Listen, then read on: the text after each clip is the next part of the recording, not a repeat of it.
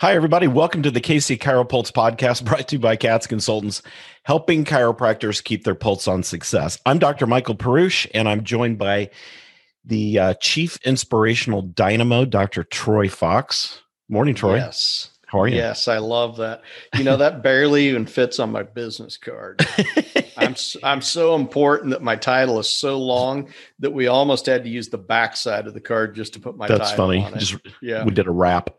Yeah, it's a wrap all the way around the card. You just flip it. It has and it's handwritten on the top that it says "other side" with an arrow, kind of like you did in grade school when you were trying to write something and you couldn't quite get the whole sentence. Oh my gosh, that's funny.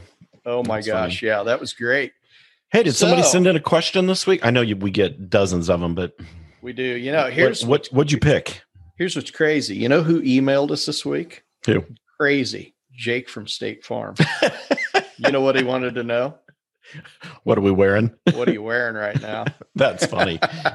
No, Jake from Ohio messaged us, and he actually said, "Hey, here, yeah, Jake from State Farm. What are you wearing?"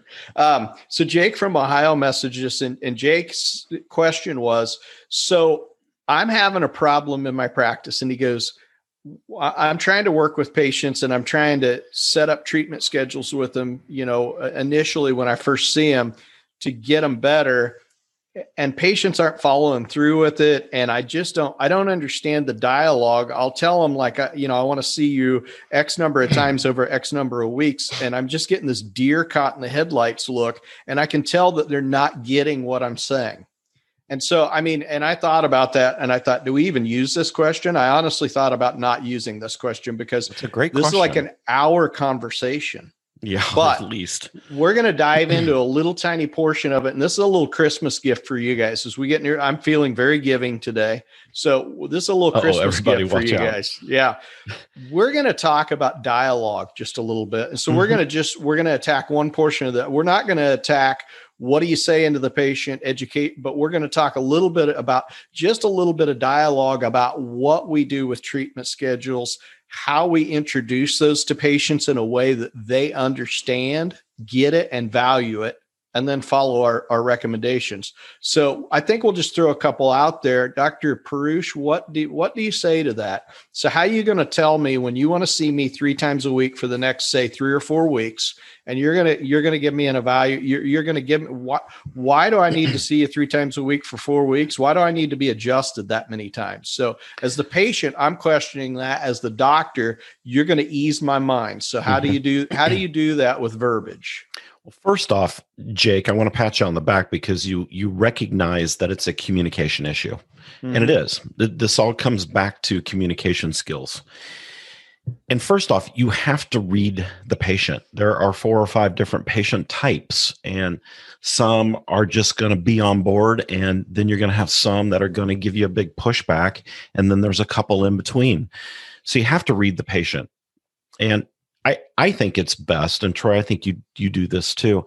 I think it's best to give patients analogies that they understand. For example, oftentimes we hear the myth statement. No, I don't have a lisp.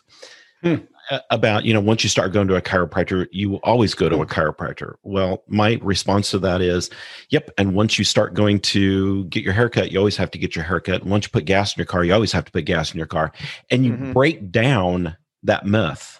So that's the first thing is you've got to figure out what the patient's thinking, and you've got to speak in terms that they understand. Throwing out, a grade 2 spondylolisthesis on the patient doesn't make any sense to them. And they'll get stuck on that word and not hear anything else you say. So you've got to bring the communication down to their level. And yes, I know we learned all these great things and all these 50-cent words in school and everything. And that's great that we have that knowledge, but the patient doesn't really care about that. So what does the patient care about? They care about them. They care about, are you going to get me well? So you've got to approach it in a manner of, I know what's going on with you and I'm going to help you get well. And when you approach it like that, you'll have them seized, if you will, just a little bit more on your conversation. Mm-hmm. So you got to be careful in those conversations, especially early on in care, like during your report of findings, that you're not talking the patient out of care or talking Mm-hmm. over their head so much that they walk away going, well, I don't even know what we're doing here because I don't understand the thing you just said. How many times have we seen that where docs talk themselves out of care, not because you're going, well, I'm not so sure that you need this. That's not what we're saying. What I'm saying is that you browbeat me so bad with all the 50 and 75-cent words that after about 30 minutes of that, I'm like, all I want to do is get out of here. Adjust me, and let me out of here. Yeah, where's Starbucks? And the problem is and we run ourselves into the ground. Let me give you a quick example. And this is a really quick, easy example of what I do with a patient that needs a treatment schedule, but doesn't understand what chiropractic really does. They know that I'm a doctor. They know that I'm going to adjust them because their friends have told them that, but their friends haven't talked to them about a treatment schedule and they don't understand what I need to do. So I say, Mike, hey, we're going to start working on you today. I've already prefaced a little bit about here's what's going on with you. We can help you. So here's the schedule that we're going to work with you on at this point. We're going to plan to see you 3 times a week over the next 4 weeks. And I want to explain to you a little bit about how that works and why. And so let's talk a little bit about that. Sometimes people say, well, I just want you to adjust me, doc. I just need my back popped. Okay. So let's use the example of you going to work out. I want to be like Arnold Schwarzenegger too, just like you want to get one adjustment. Okay. Yeah. And that's an analogy they understand. And so I want to be like Arnold Schwarzenegger. So I'm going to go to the gym this year. Okay. For the year, I'm going 1 time and I'm going to lift some really heavy weights. Did I look like Arnold Schwarzenegger at the end of the day? No, you but look like you were crippled at the end of the day. Yeah. Okay. So here's option number 2. If that didn't work, how about I just go 1 time a month for 12 months? Am I going to look like Arnold? No. So the point behind this and what I'm explaining to you is when I start to go to the gym, if I go several times a week over a month's time, am I going to see physical change in my body? Absolutely. Time and repetition are what's important. Those are the real keys when I go to the gym. And so when I look at it from that standpoint, and I understand that you've got a problem where you've got inflammation, spasm, and loss of range of motion in that joint. Now, as I start to reintroduce that, guess what your body's going to do? It's probably going to fight it a little bit, right? No different than a jammed finger or a thumb. Here's the other thing. You might actually get a little bit worse before you get better. So I always like to tell you when I'm talking with you, that you might feel better, you might feel worse, you might feel about the same after the first adjustment. I'm not a magician, but what I am doing is trying to get your body to start responding to that motion so it will start its own healing processes. Your body does the healing, not me. So what we're going to do with this is we're going to monitor you and we're going to ask you each day how you're feeling, but I'm not going to be shocked if you don't feel a whole lot better over the first week or 2. And a lot of times we'll usually see over 3-4 visits, we'll start seeing some improvement. Some people make drastic improvement, but if it takes you up to 2 weeks really to start feeling a lot better, that's not abnormal either. Sometimes people's bodies are slow to respond because the amount of toxins or the amount of damage, all the different things, the amount of stress that you're under, in some cases, a patient's just had a divorce or, maybe they've had a family member die that's really impacted. So when you're working with patients, those kind of analogies, and there's 1,000 different analogies that you can use. Oh my gosh, there's dental analogies. I mean, dental analogies work really great, but I like the workout one too. Analogy. Yeah, the braces analogy works really good as well. But we'll throw that simple one out there for you today because that's kind of how I talk to a patient. I don't give them all the gobbledygook. Here's what a grade 2 spondylo looks like, and here's how long it's going to take to treat it because it's a grade 2 spondylo, and here's my line markings on the X-ray, and look at this angle right here. And the reason it's a grade 2 is because it's 45% anterior of where your sacrum is at. They don't care about that. You just lost me. You could show them a picture of an X-ray of a rabbit's foot and go, here's your spine. And here's it's messed up, and we need to, they honestly just want to know, can you help them? So don't spend so much time on x-ray. What I would do is spend a little bit more time on the analogy of why you're going to treat them the way that you're going to treat them, in a way that they can take home and tell their spouse without 50-cent or 75-cent words. Yeah. Yeah. And it works. This is why we developed the 5-minute report of findings. Yeah. 5 minutes. That's about how long the conversation is. And in that period of time, you have plenty of time to tell them what's going on with them, how you're going to help them, and, kind of an approximation of how long it's going to take and why.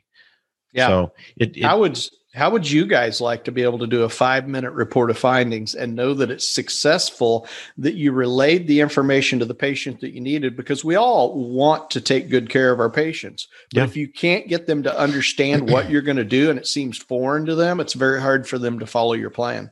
Yeah. And I liken it to, have you ever been to a car dealership and you know exactly what car you want? Mm-hmm. You want the black one with the leather interior and the cool wheels, and you know exactly which model you want, and they've got it right there on the lot. And you walk up to it, and the salesman comes out and says, "Oh my gosh, let me show you the double board cylinders and the twin overhead cams." I have no idea what I'm talking about, but and you don't care. Uh-huh. You just want that car. I don't want to know, all the intricacies of how it was built and put together, and that it was number 7 off the line earlier this year. And, I just want to buy the car. But pretty soon, if that car salesman talks too long, he's going to talk you out of buying it from him. Yeah. And you'll go down the street and buy it elsewhere. And a whole different topic for another day is if they try to change where I'm at midstream, and they go, by the way, I know you really wanted black with black, but look at this white car over here with the fuzzy dice hanging in the furry steering wheel. You're going to love this car. Yeah. And all of a sudden they try to turn me towards something else. When we talk to patients, we need to be open and forthright with them up front about not only short-term care, but long-term care with our patients, and what we expect will happen and what we should do. But that's a whole nother conversation that we can have. It is, yeah. And after Christmas, maybe we will have that conversation.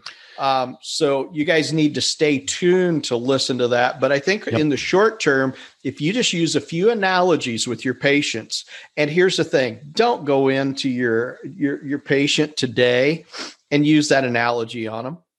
Go home and use it on your wife or your dog first. Practice it a couple times. Practice it. Go through it to where it sounds familiar and comfortable to you, because that's what we want you to do, is sound familiar and comfortable, because we want patients to understand chiropractic care in a way that's familiar to them. Yep. So if it sounds foreign to you when you're telling your dog, "Hey, Rex, here's blah, blah, blah," and you go, "No, that still doesn't sound right. Hey, Rex." Okay. And then you're like, okay, now I'm ready to go. So whoever you may tell the story to or your analogy to, once you're comfortable and realize that it sounds reasonable and normal, now you're ready to tell it to a patient.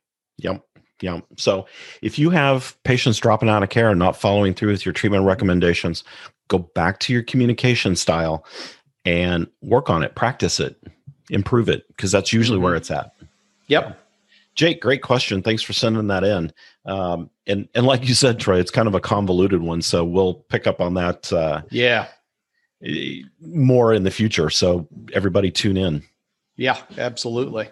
All right. I'm Dr. Michael Perush, joined with Dr. Troy Fox. On behalf of the KC Chiropulse podcast, we at CATS Consultants, thank you for joining us today.